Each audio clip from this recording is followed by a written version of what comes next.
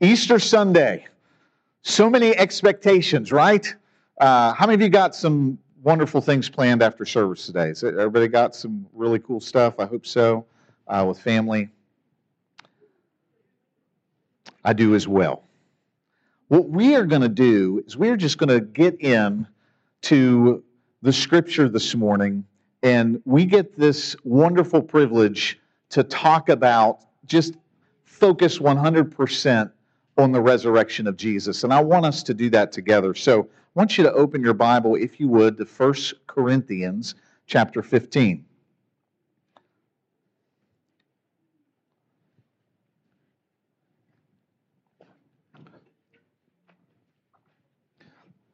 What we normally do is we just take a passage of Scripture and we go through it and try to understand it as best we can. Sometimes when you read the Bible, it doesn't make any sense. Has anybody ever had that experience? You read the Bible and you're like, I have no idea what it's saying. Well, no matter how long you live, you're going to have that experience. The Bible is filled with spiritual information, and we need the help of the Holy Spirit to understand it. And what I'm going to do is I'm going to read 1 Corinthians chapter 15. We're going to read the first 11 verses, and then we're going to pray, and we're going to ask God to help us understand what we're reading. And I believe that He answers those prayers. And it's always incredible at the end of the service what some people get out of it. And it's so different from somebody else because God knows what every person in this room needs. So if you'll listen to these verses and my meager attempt to explain what I think it's saying, who knows what God may say into your heart this morning. So let's read these first 11 verses, then we're going to pray, and then we will dive in. Now I would remind you, brothers, of the gospel I preached to you, which you received, in which you stand, and by which you are being saved, if you hold fast to the word I preached to you, unless you believed in vain. For I delivered to you as of first importance what I also received, that Christ died for our sins in accordance with the Scriptures, that He was buried, that He was raised on the third day in accordance with the Scriptures, that He appeared to Cephas and then to the 12. Then He appeared to more than 500 brothers at one time, most of whom are still alive, though some have fallen asleep. Then He appeared to James, then to all the apostles. Last of all, as to one untimely born, He appeared also to me. For I am the least of the apostles, unworthy to be called an apostle, because I persecuted the church of God. But by the grace of God, I am what I am, and His grace toward me was not in vain. On the contrary, I worked harder than any of them, though it was not I, but the grace of God that is with me. Whether then it was I or they, so we preach, and so you believed. Let's go ahead and pray. Father, we thank you again this morning that you're with us. Lord, we need you this morning. We need your help. Lord, I pray that you would open our eyes to see wonderful things from your law. Lord, I pray that you would soften hearts and open ears. Lord, it's not something I can do. It doesn't matter how hard I try. Lord, it's you and your grace. And Lord, we are asking that you would pour that out abundantly this morning. Lord, I pray that you would help me to speak and to be clear and concise. Lord, we give you glory this morning, and we thank you that you are here with us as we study your word. It's in Jesus' name we pray. Amen. So this morning in this passage of Scripture, there's several things I want to look at, but the very first thing that I want to talk about is the guy that's writing this book. So the epistles are just letters. They're just letters that typically are written by an apostle. They're written to a church in a city that they had been at or that they wanted to go to. And the letter is just intended to convey information. Now, God inspired these letters. God inspired these apostles to write, but it's still a letter. God did not do some weird puppet thing where He made their mouths move and made their hands write. God inspired the apostles to write the Scripture. So the Scripture is the inerrant Word of God, but it is through the individual that wrote it. Meaning, you can tell when Paul wrote it, and you can tell when Peter wrote it, because they had totally different education and totally different backgrounds. You can tell when Luke wrote it, because he was a doctor. If you read the book of Acts, you can tell he was a doctor because he lists all this stuff about the sailing journey they went on. It's really neat. You can tell that they're human individuals. This is an important thing to know because God is not using any of us as puppets. And yet, as this passage of Scripture says, He is using us through His grace to accomplish His will. But the guy who wrote this, the Apostle Paul, you may not know. And to me, does anybody like the Biography channel or biographies in general? I love learning about people's lives. So the Apostle Paul is one of the most fascinating people to me in Scripture because his testimony or his story is really, really unique. He started out born in a really nice area, a place called Tarsus. It was second only to Athens in terms of education. If you grew up there, it's like growing up in a college town. Maybe Huntington is not the best example. Maybe a place like Oxford or Princeton. Grew up in a college town, surrounded by education. He was a Roman citizen by birth, but he was also a Jew. So he had this wonderful best of both worlds life because he grew up and was educated in Tarsus as a Pharisee, and he was really smart. Really, really smart. You find in the book of Acts, he's quoting from Epicurean Stoics. He's quoting from Cretans and prophets and people from all kinds of different backgrounds. So that means he was really well read, really understood what was going on in the world around him. Smart guy, and a zealous smart guy.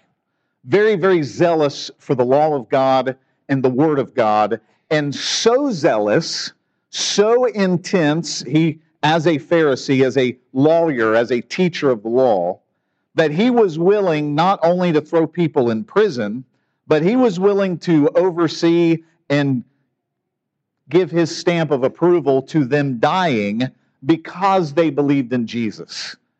His zeal for the law was intense. He had this crazy experience. He is on his way to Damascus to get rid of more Christians. And on his way to Damascus, he meets Jesus.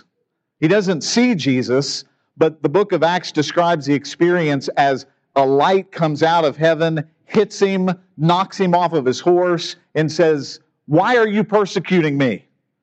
To which he says, "Who are you, Lord?" At least he recognized that whoever was talking to him and knocked him off the horse was bigger and stronger than he was.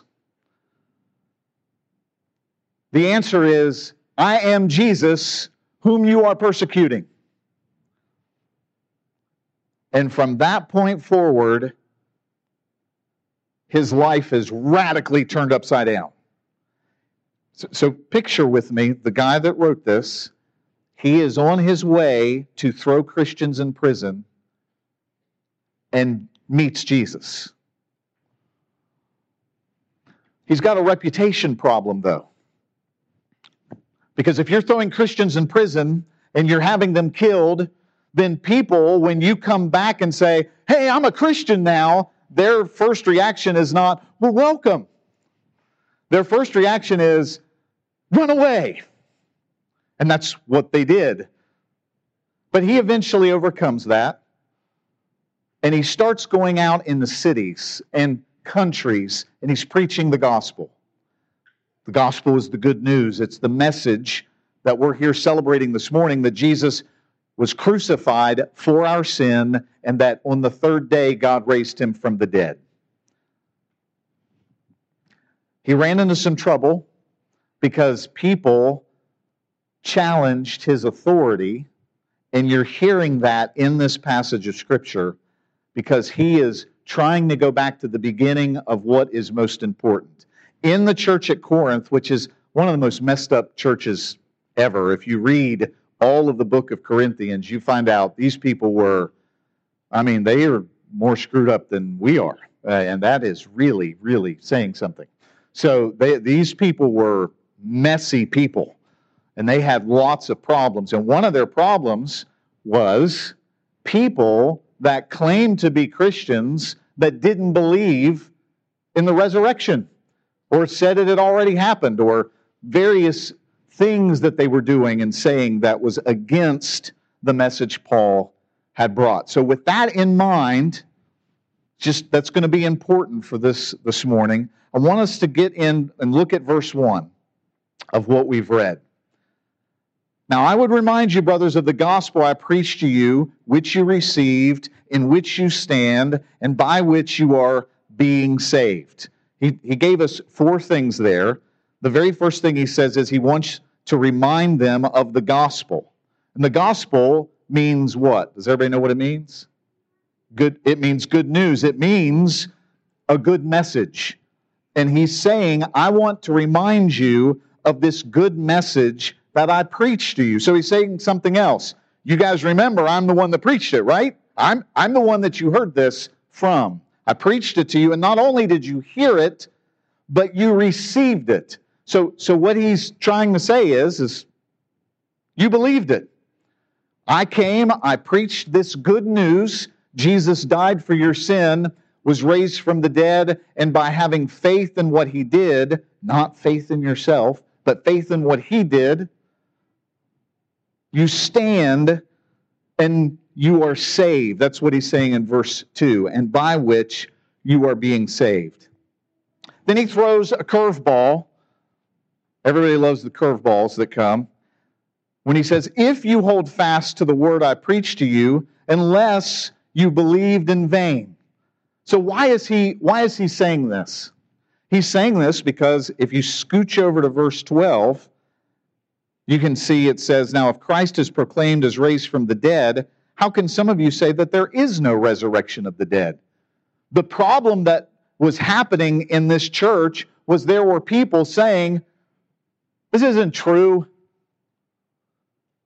The question I always want to ask is, then why were they a part of the church if they didn't believe what the church said that they believed?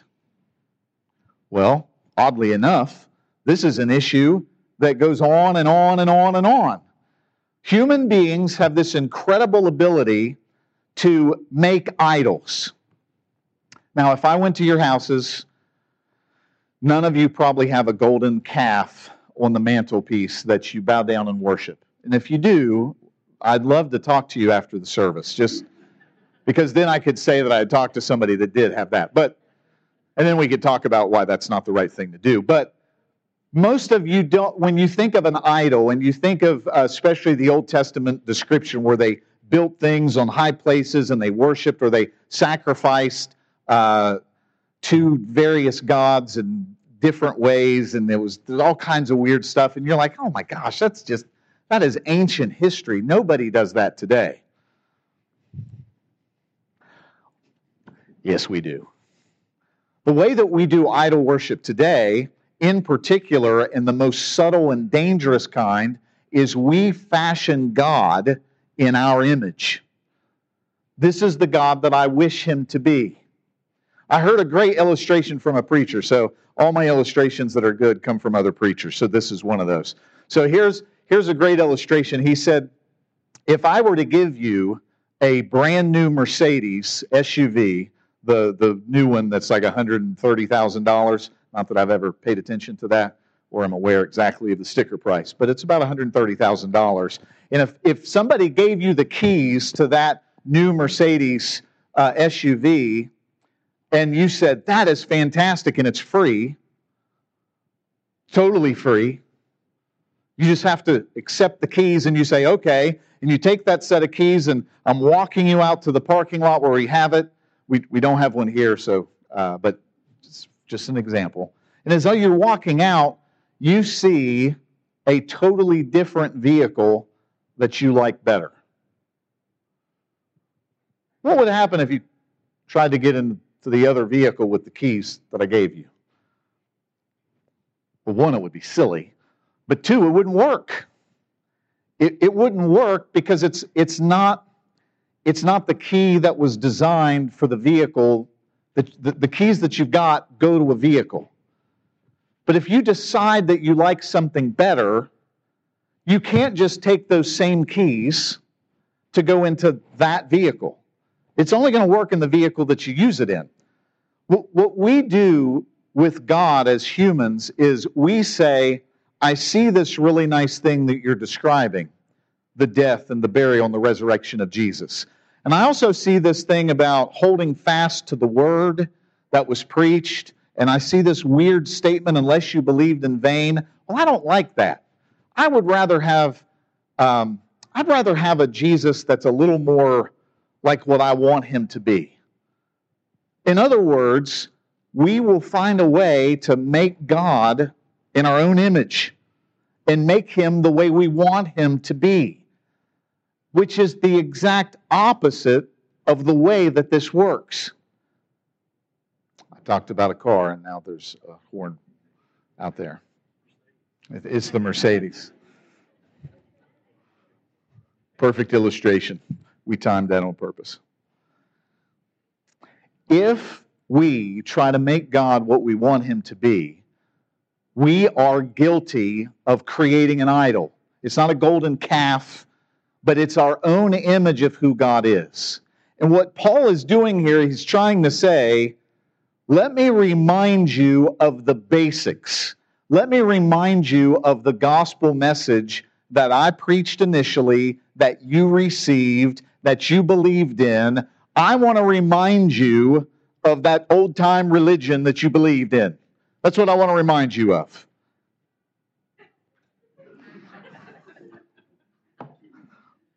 It's Easter. Of course it's going to happen, right? So go to verse 3. When you get to verse 3, what starts happening is the Apostle Paul is going into the specifics of what he preached at the very beginning. And I want you to notice the way that he does it.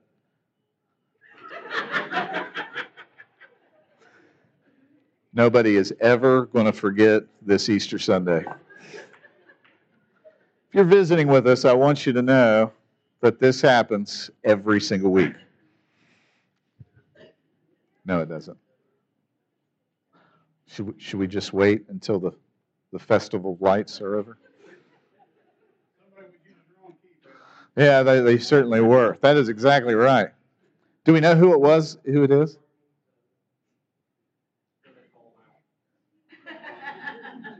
We got to figure it out. Okay.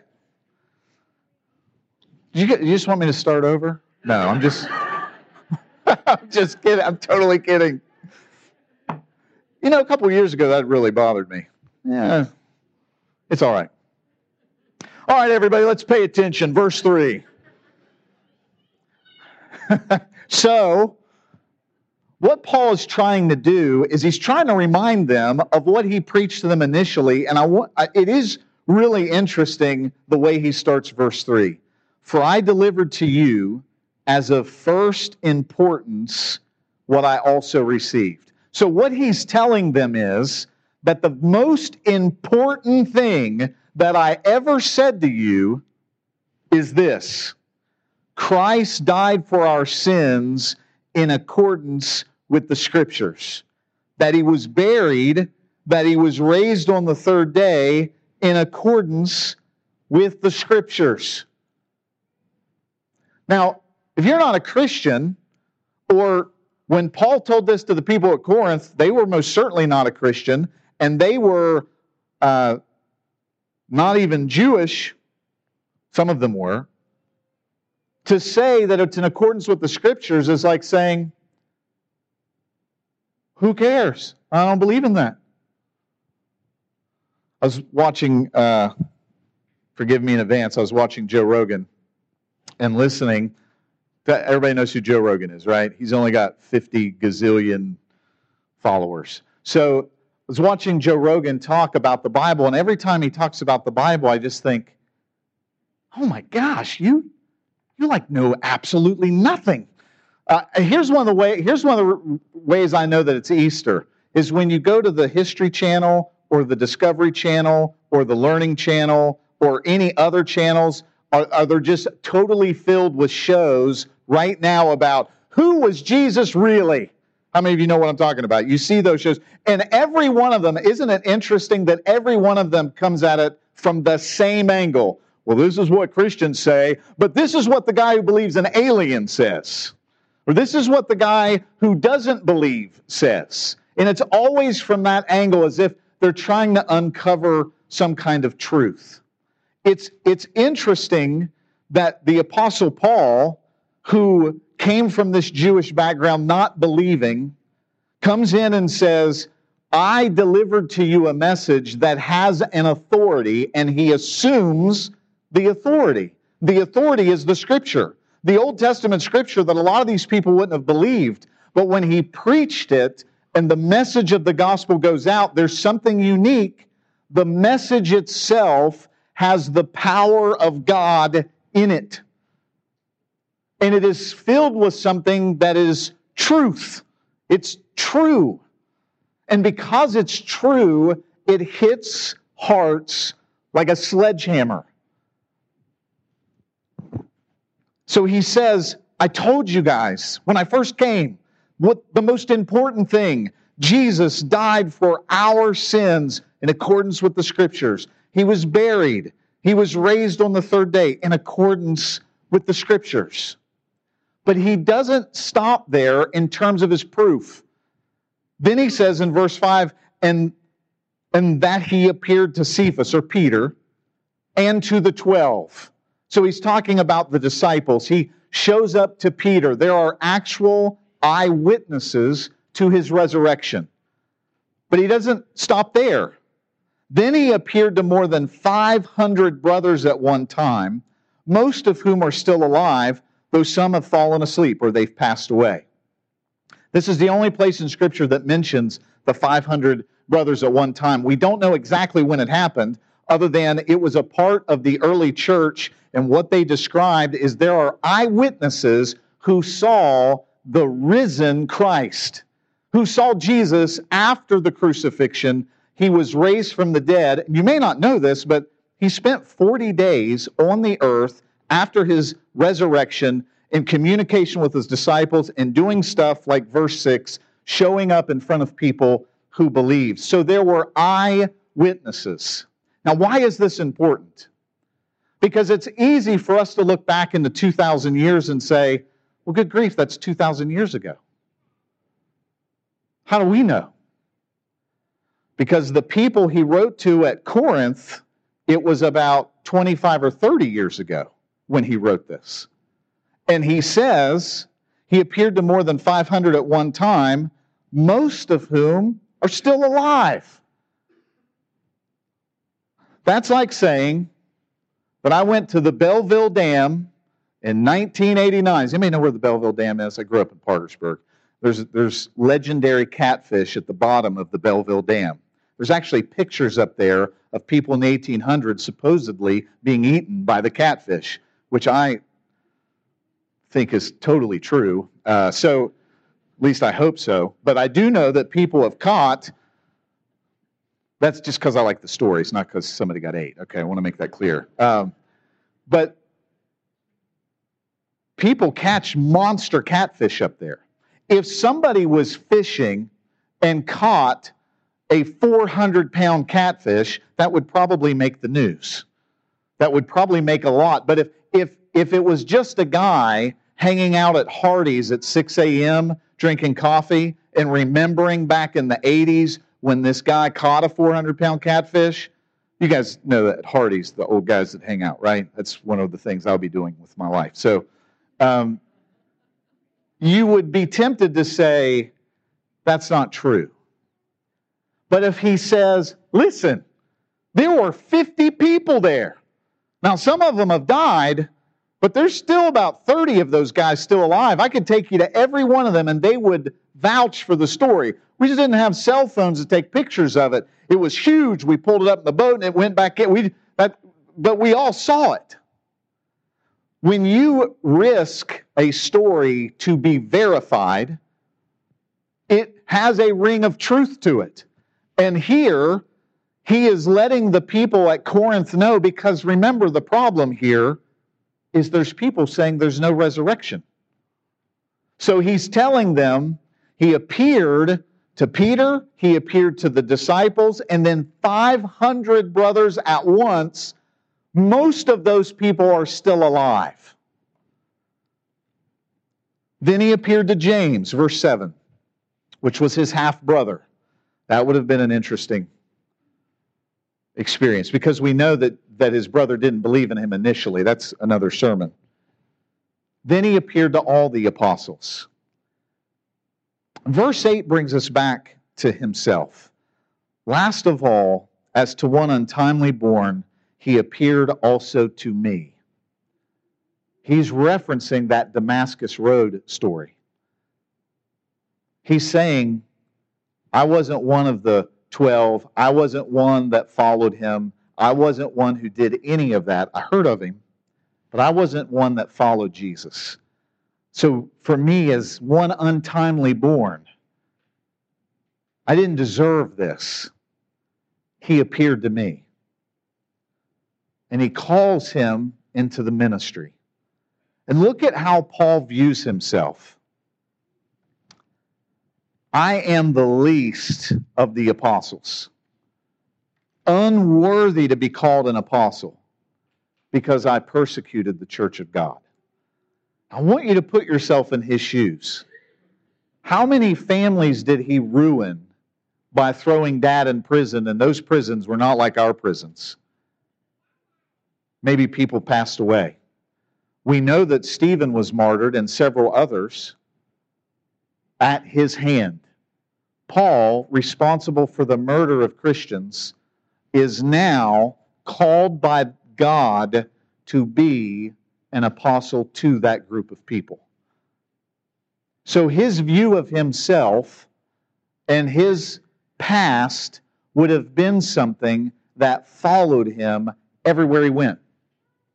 I don't know what you may or may not have done, but you can relate to a guy that has to look people in the eye as he travels around, some of whom he remembers their faces because he put their mom and dad in jail, or because he's responsible for their uncle's death. And he's preaching to them the message of the truth.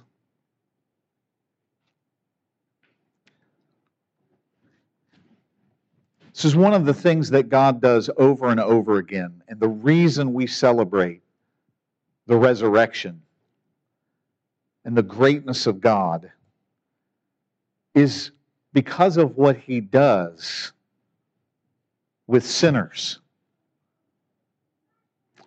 I think I said this last week. I'll say it again this week.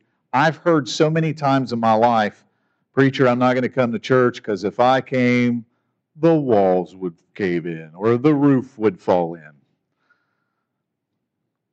And I know what people are trying to say. They're trying to say, I'm really not that great of a person. I'm actually pretty gross. I'm a terrible human being. And here's what's amazing about the Scripture. It agrees with you. You are pretty gross. You are a terrible human being. I know that's not the message you came to hear, but that is the message the Bible preaches. It says that there is none righteous, no, not one. It actually says that their tongues are filled with the poison of snakes. People, us, don't believe. The Scripture is so clear that we are sinners. And that's why he started this by saying, I want to remind you of the very first, most important message. Christ died for our sins. There is no reason for Jesus to die if we aren't terrible human beings. We're terrible the moment we're born. Now, how do I know this is true? I have 4 children. Now, I love they all just made a funny face. Okay. I love all of my kids. And when they're little, and there's lots of babies floating around in here, and they're so cute and innocent, but every parent's going to nod their head when I say this. How long does it take them to learn no? Did you teach them to do that? Did any parent teach the child to say no?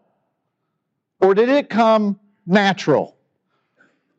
Now, I don't know if you've ever thought that through, but where does that come from?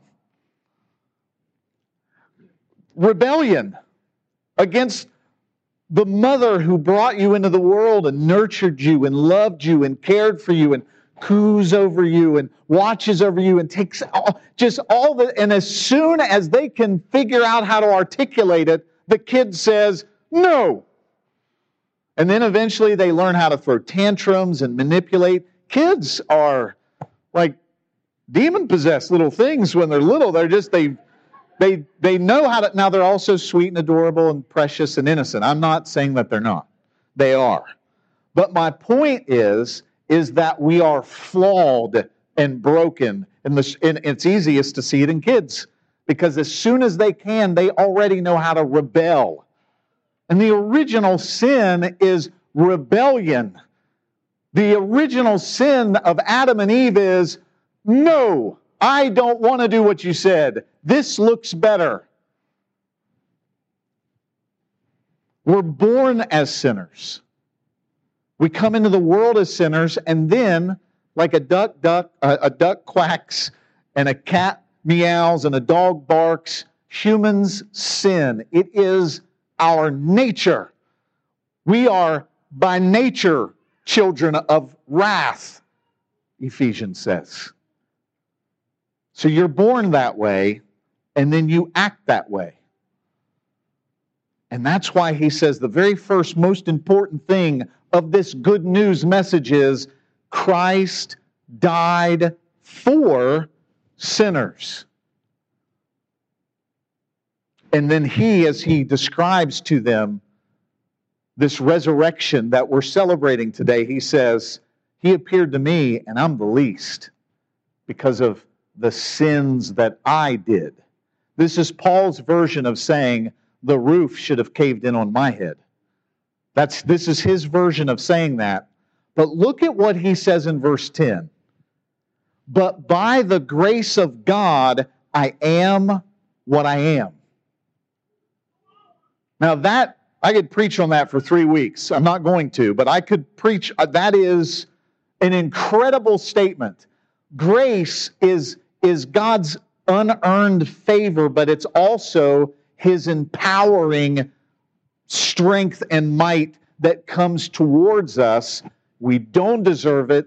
We can't earn it. You can't be good enough to get it from God. God's never going to look at you because you've helped 327 old ladies across the street. Therefore, you have now earned 5 ounces of God's grace. That is not how grace works. Grace is, you shoved an old lady in front of the car and I still love you. That is how grace works. Paul was persecuting Christians.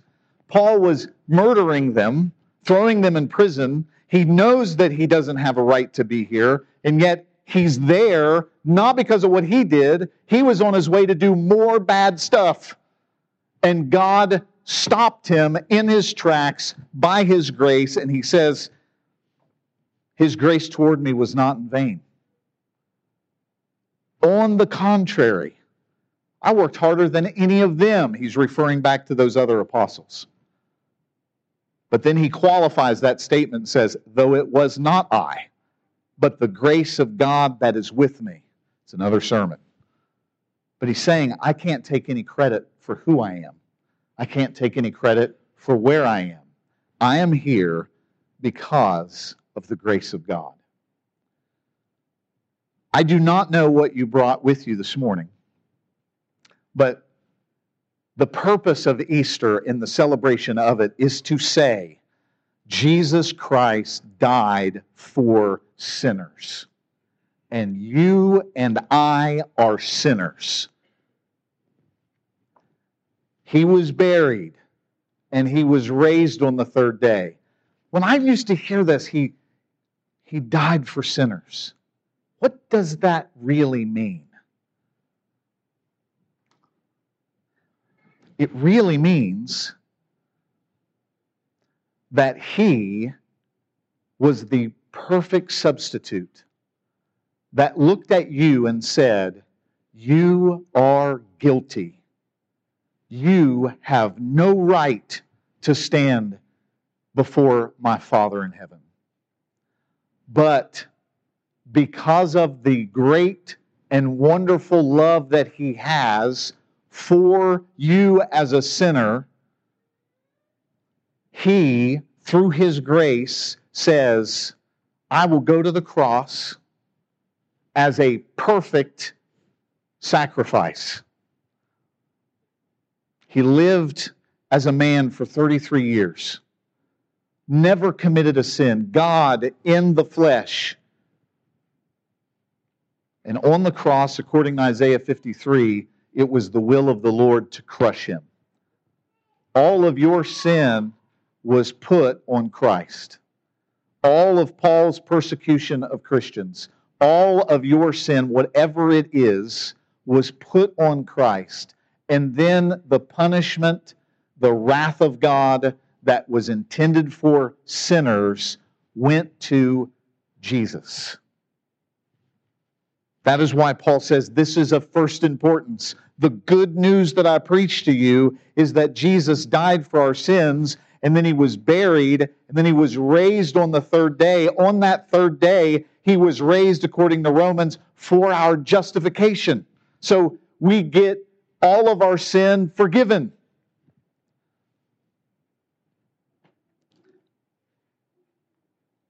My prayer this morning would be that verse 10 would be a verse that you can say for you, by the grace of God, I am what I am. Not by, I decided to be a good person, not by, I decided to stop doing this thing, and I decided to start going to church, or I decided to start being better, or I decided to stop, whatever it is, but instead that you would see that the most important thing in the gospel message is recognizing that Christ died for sinners, of which all of us are. And that by accepting what He did, by faith, receiving it the same way these Corinthians did, you too can be a believer that is born again, that is changed. And that happens by the grace of God. And His grace, according to the Apostle Paul, toward you will not be in vain. It's the greatest message in the world, that God is no longer counting your sin against you if you come to Christ. My message this morning is, believe this most foundational, important message that Jesus Christ was crucified for sinners, for the express purpose of forgiving sinners, so that He can take you from a sinner and give you a robe of righteousness that you did not earn and you did not deserve, but He gives it freely because He loves you. And He loves us enough to die for us. And this speaks to not how great we are, but how great He is. Because He's not waiting for you to get cleaned up. He's not waiting for you to quit doing something so that He can come to you. He comes to you so that you can quit doing that thing.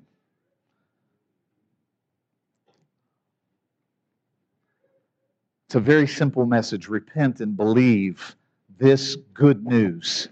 Jesus died for your sins. I want to have everybody stand up. We're going to be dismissed.